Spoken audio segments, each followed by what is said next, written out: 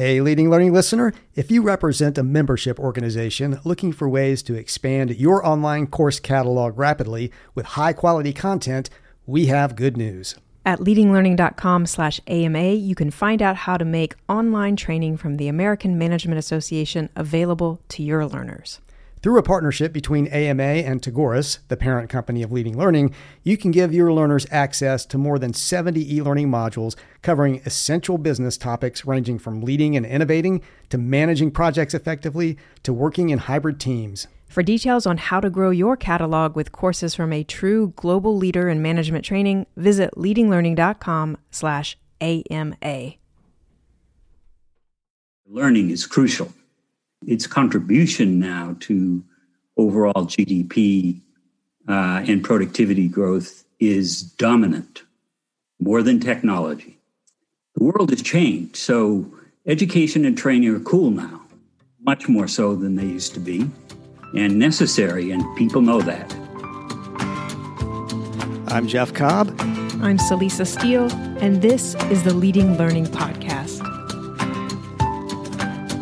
Welcome to episode 261 of the Leading Learning Podcast, the midway point in our 7-part series on the third sector of education, the sector that serves the millions of adults who continue to learn and grow in the decades that follow their secondary and post-secondary education. Jeff and I set up the series in episode 258, defining the sector and digging into the reasons for its recent growth. Then we ran 2 interviews. I spoke with Michelle Weiss, author of Long Life Learning, Preparing for Jobs That Don't Even Exist Yet, in episode 259. And I spoke with Cassandra Blassingame, CEO of the International Accreditors for Continuing Education and Training, in episode 260. Coming up later in the series still are episodes with Nigel Payne, the author of Workplace Learning, How to Build a Culture of Continuous Employee Development, who's deeply immersed in the issues of corporate L&D, and Latrice Garrison, Executive Vice President of the Education Division at the American Chemical Society. Before we get to those conversations with Nigel and Latrice, though, we want to devote this episode to reflecting on what we've learned so far from Michelle and Cassandra, and we want to pull in some additional voices. The third sector of education is a term you coined, Jeff, and we've both been using it for several years now. As a reminder, the first sector is the pre-K through high school system that serves children. The second sector covers higher education that grants degrees, and both those sectors are well known. The third sector of education is less familiar, but definitely not new. That third sector serves the millions of adults who continue to learn and grow in the decades that follow their secondary and post-secondary education. And there are many providers that make up the third sector: corporate learning and development, learn tech companies, even social networking companies like Facebook and LinkedIn, community education, and of course, learning businesses, which is where we at Leading Learning focus. And so the third sector is clearly big, serving millions of adults. But how big?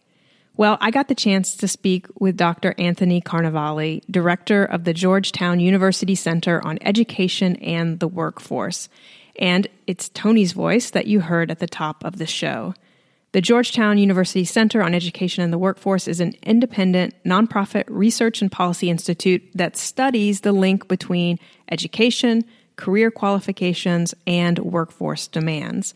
Since 2008, the center has conducted research related to jobs, skills, and equity to better inform students, parents, teachers, and policymakers about the changing relationship between education and careers.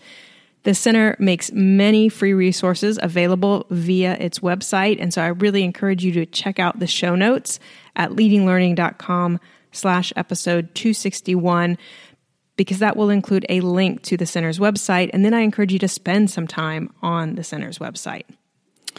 Definitely do that. And an economist view is really wonderful to have, as it can help with answering that somewhat tricky question of quantifying the size of the third sector of education. So, Lisa, what data does the Georgetown University Center on Education and the Workforce have about the size of the sector? Well, the center published a report called College is Just the Beginning back in 2015.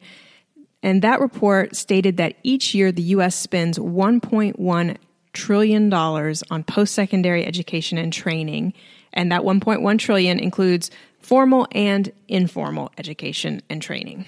Wow, 1.1 trillion a year. That's trillion with a T, folks. And do you know how that breaks down? Well, the College is Just the Beginning report does break that 1.1 trillion down. 649 billion is for formal post-secondary education and training each year. And then 47 billion of that is spent on certifications, apprenticeships, and other workforce training. And then a much smaller slice, 18 billion, goes to federally funded job training programs. Employers are the largest element of the post-secondary education and training apparatus. They spend $413 billion a year on informal, on-the-job training. And when I spoke with him, I asked Tony what he knows or can say about what's happened to spending on post-secondary education and training since 2015, when that College is Just the Beginning report came out. It has grown. The spending, for instance, in corporations, the direct correlation with corporate spending, the most powerful factor is the educational attainment of their workforce. So to the extent that more and more of our workforce has post-secondary education or training, that increases corporate training because you have more trainable people, and because the reason the job requirements now include post-secondary education and training is because technology has automated and continues to automate all of the repetitive tasks in any job, and more, especially in a service economy, which is what we are, more and more of the tasks left to human beings are non-repetitive. Well, it takes more skill to handle non-repetitive tasks. And the other piece is more and more, there's been a dramatic shift in the extent to which people work in contact with other people. So that there's a whole set of soft skills that are now, or that's what they're called, that are now required in the workforce that only used to be required for the bosses.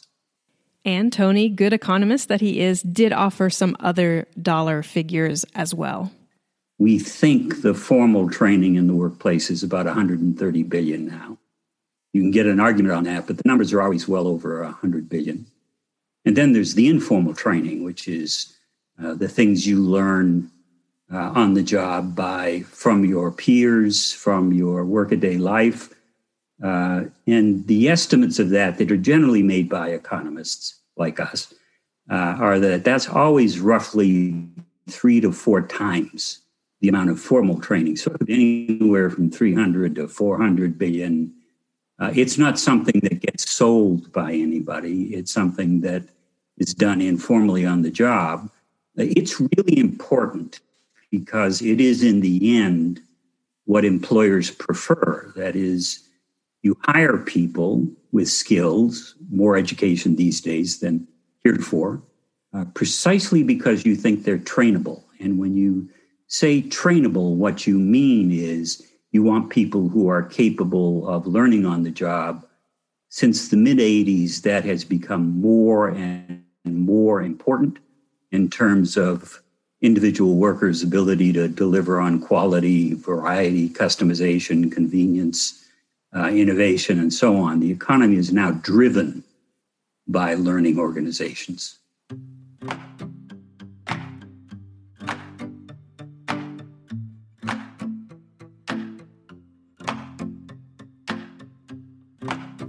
When you're dealing with something as big as the third sector, it seems inevitable that it'll be difficult to keep tabs on it all. Yeah, and that's something that came up in my conversation with Michelle. She called out the duplication of efforts. Not only is duplication a poor use of limited resources, time, money, mental energy, but Michelle made the point that these siloed approaches also inhibit innovation. If organizations don't understand where they dovetail with or overlap with others, then they aren't seeing the issues fully and clearly, and that means they're hampered in trying to design the most elegant and efficient solutions.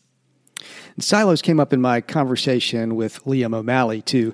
Liam is Vice President of Association Solutions at Blue Sky eLearn, and this is what he had to say when I asked him about what he sees as opportunities for those in the third sector.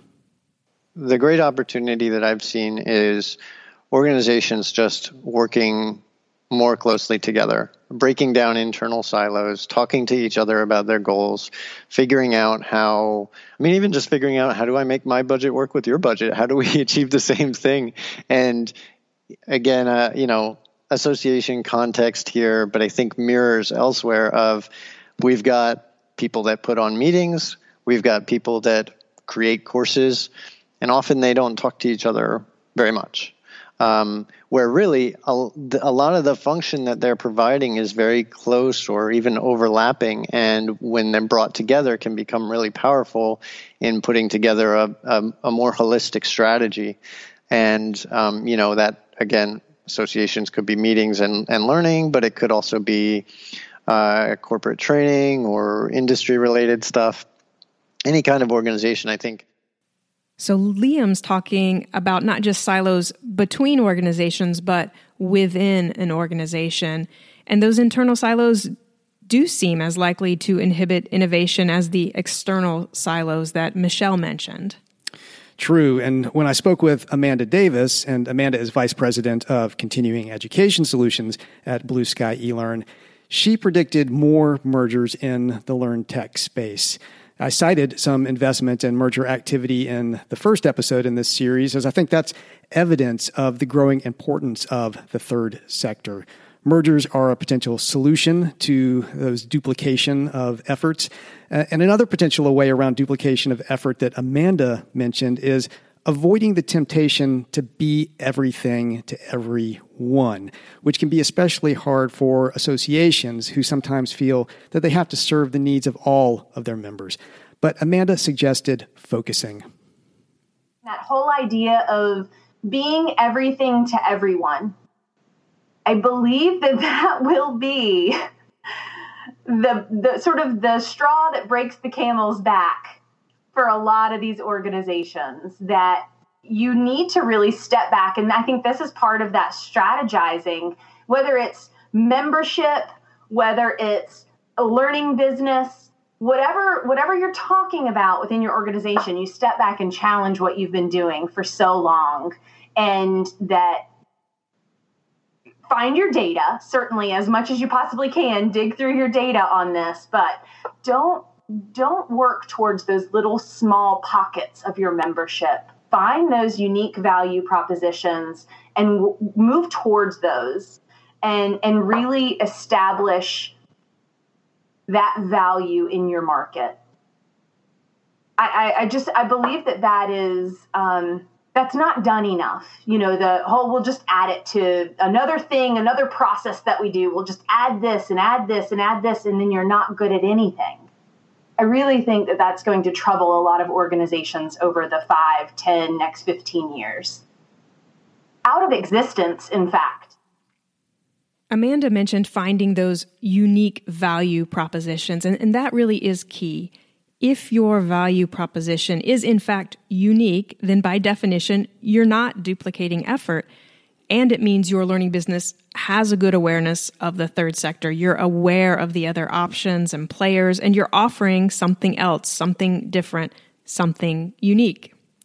And in addition to adding perspectives on the third sector to this series, we're grateful to Blue Sky eLearn for their financial sponsorship of the podcast. For nearly 20 years, Blue Sky eLearn has been transforming the way organizations deliver virtual events and educational content. Blue Sky's customized, cutting-edge solutions connect hundreds of organizations to millions of learners worldwide. These include their award-winning learning management system, Path LMS, webinar and live streaming services for short events to multi-day virtual conferences, and learning strategy and development solutions. These robust, easy-to-manage solutions allow organizations to easily organize, track, and monetize educational content. You can find out more at blueskyelearn.com. In the first in this series, episode 258, Celisa, you and I highlight 5 developments we see contributing to the growth of the third sector of education. We talk about them all in more detail in that episode, but in brief, the 5 developments are 1. Shifts in human life and work. 2. Technology advances. 3. The surge in content. 4. Strides in neuroscience. And 5. The pandemic. I'm curious, did growth of the sector come up in your conversation with Tony from the Georgetown Center for Education and the Workforce? Indeed, it did, and here's what he had to say. What used to happen in my day when I graduated from high school was that you achieved what people called in those days independent adulthood, economic independence, and you're ready for family formation. Nowadays, family formation has less and less to do with economic independence.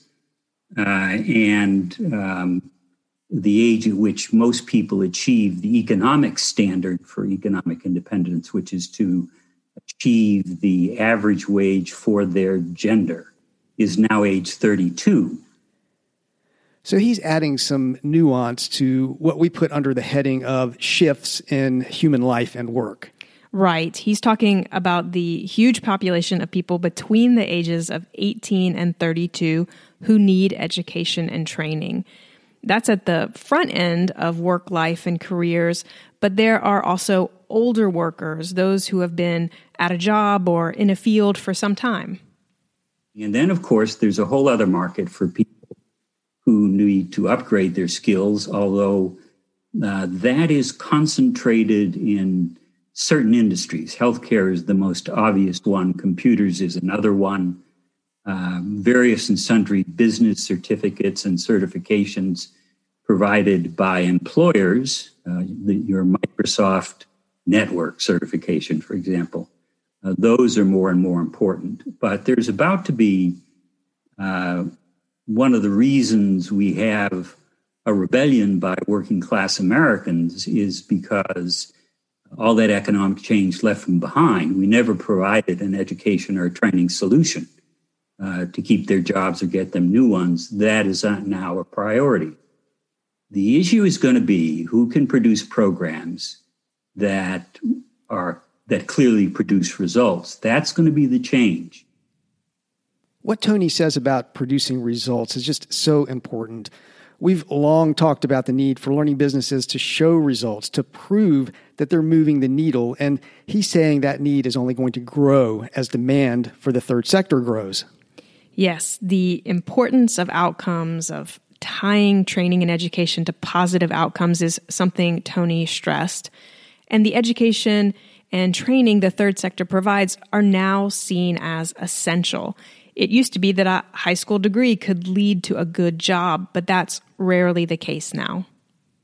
Well, there is no doubt that really since the mid-'80s, the importance of new competitive requirements for institutions, again, quality, variety, customization, convenience, novelty, speed of operations, the old American economy of mass production of standardized goods and very fragmented production of non-standardized services like education or healthcare, those are gone. Or at least in the case of education and healthcare, people are now demanding more outcome standards because what we always have had in those arenas is no ability to achieve a consistent quality. Whereas in the more measurable world of manufacturing and private sector companies, we have moved substantially towards very much an outcomes-based, complex, network-driven production and service delivery system where learning is crucial. And its contribution now to overall GDP and productivity growth is dominant, more than technology. So the world has changed. So education and training are cool now, much more so than they used to be, and necessary, and people know that. A lot of people aren't happy about that because to some extent it's led to a tremendous increase in credentialing in America. Only 20% of good jobs now go to people with high school degrees. The rest all come with some sort of credential certification or formal or informal training or non-credit education, which is very big in education now and really is training. With greater attention comes greater scrutiny. With more people recognizing the importance and necessity of the education and training, there's greater demand for those outcomes, for those results. And Tony emphasized at multiple points in my conversation with him the need for accountability and transparency so that learners and funders and society at large can know about the results of any particular education and training offering. So we're headed for a world where there really is going to be a lot more accountability because the cost of all this, the necessary investment in education and training, both for efficiency in our economy, for individual careers, and to combat race and class inequality. There's a huge gap now by race and by class in access to training and education that produces a job that produces a living wage. And that has become, again, noticeably over the past few years, that has become a primary concern. We live in a world now where the race and class inequality has become a real problem. And it's hard to figure out how we get out of that. That is, white people in America moved from city to suburb to the good schools in the suburbs. And in the mid-'80s, when suddenly everybody really needed some post-secondary education and training, there was a huge white flight to the bachelor's degree in America. Minorities, low-income Americans were left behind. So the gap now is huge. Essentially, white upper middle class and upper middle class Americans have a 30-year advantage now over Blacks, Latinos, and so on. So there is this is a tough one. The amount of education required to fix that is huge. I mean, it's clear that if you're in this business, it's a growth business. There's no doubt about it. That focus on inequality is a big one for the Georgetown University Center on Education and the Workforce. They focus their research and resources on three big areas: jobs, skills, and equity. And DEI, diversity, equity, and inclusion, that's an area of interest and focus for Michelle. That's right, it is. One of the through lines of Michelle's work is attention to those left behind and left out of traditional education and training opportunities. And if you look at the works cited in her book, Long Life Learning, you'll find several items published by the Georgetown University Center on Education and the Workforce and written by Dr. Carnevale. So again, I do encourage listeners to check out the center's website. They make a lot of great data and research available for free. But yes, inequality is a huge issue for the third sector. When I asked Tony about the threats that he sees for the third sector of education and what the Georgetown University Center on Education and the Workforce is doing to help address those threats, he focused on credentialism and the inherent inequality of that, at least at this moment. We've been forced to move towards a society driven much more by credentialing than it was before. Now, there are problems with that. When you have a society driven by credentialing, especially post-secondary credentialing, you get credentialism. It makes it much harder for people who don't have credentials to get a good job, to be plain about it. Our solution to that, as you can see in all the political conversation, is we're going to get everybody a credential, whether it be education or training. And we're going to build what is effectively an education and training system. There are a lot of issues about who gets the training mission. So far, it's education. If you had to look at the big players, it'll be much more wide open than that, I think, as we move along. So what we're doing is, and one of the reasons we exist, is that a lot of people felt that we needed to catch up with this credentialing, figure out what it means, figure out if it's real, and it is. And then the question is, how are we going to make that happen? Well, one way is free college, to give you a proposal that's prominent at the moment. So we have decided to credential the heck out of America and to create all kinds of new credentials and to invest much more. The other piece of the response, I would say, if you look across institutions, is transparency and accountability. That is, we've built a system, and we've been a champion of that for a long time, building a system in which you can measure outcomes. Both of those pieces are pretty well in place. What we don't know is where all the money's going to come from. But that is the way, as a society, we're resolving this. That is, nobody can see any other way to do this is to expand the share of Americans with skill credentials, or whatever you might want to call them. And to find a way to make sure when we do that, because it means as a society, both in our families, in our government, in all parts of our society, we're going to need to be able to measure the value of this additional education and training. So those are the two responses that we've been pretty intimately involved with, along with the concern that comes with that the minute you start doing this work is this is not happening evenly across America. So we know that there's been a huge increase in inequality in America, economic inequality, since 1983, but 70% of that increase is due to differences in education and training. So it has become a core economic and social problem. The talk of credentialism brings to mind for me the noise in the marketplace that came up in your conversation with Michelle Salisa. She made the point that there are some 730,000 credentials available. 730,000 is a lot. It is a lot. And I think what you and Cassandra talked about is a potential way to stand out in a crowded marketplace.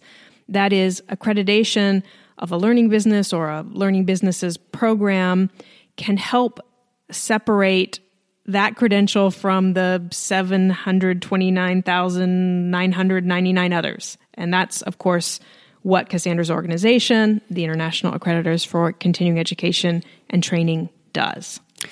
That's right. While there can be issues with proxies in such a crowded marketplace, with so many options for training and education, it seems that accreditation can be a meaningful proxy for results and outcomes. And that is, offerings built to adhere to good standards and independently verified to conform to those standards may rise to the top and be seen as trustworthy and therefore get funding, whether from the public or from employers or from individual lifelong learners willing to spend their hard-earned dollars.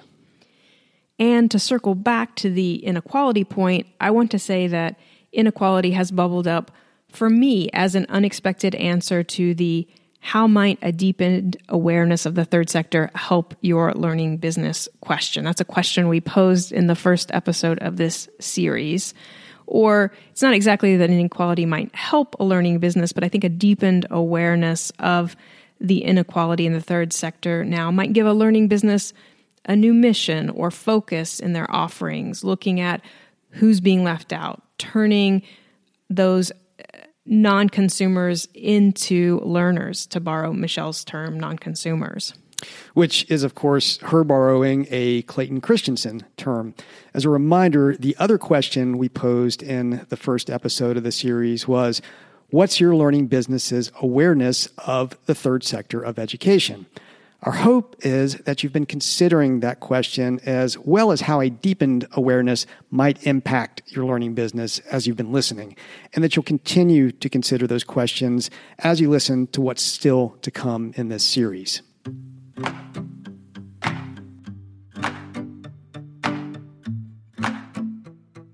You'll find show notes at leadinglearning.com/episode 261, along with a transcript and a variety of resources, including a link to the Georgetown University Center on Education and the Workforce. And we encourage you to check out the research the center makes available. At leadinglearning.com/episode 261, you'll also see options for subscribing to the podcast. To make sure you don't miss the remaining episodes in this series, we encourage you to subscribe. And subscribing also helps us get some data on the impact of the podcast. Personal recommendations are really critical in today's noisy world. So please also take a minute to rate the Leading Learning podcast on Apple Podcast. Celeste and I personally appreciate it, and those reviews and ratings help the podcast show up when people search for content on leading a learning business. Just go to leadinglearning.com/Apple to leave a review and rating. And we encourage you to learn more about the series sponsor at blueskyelearn.com.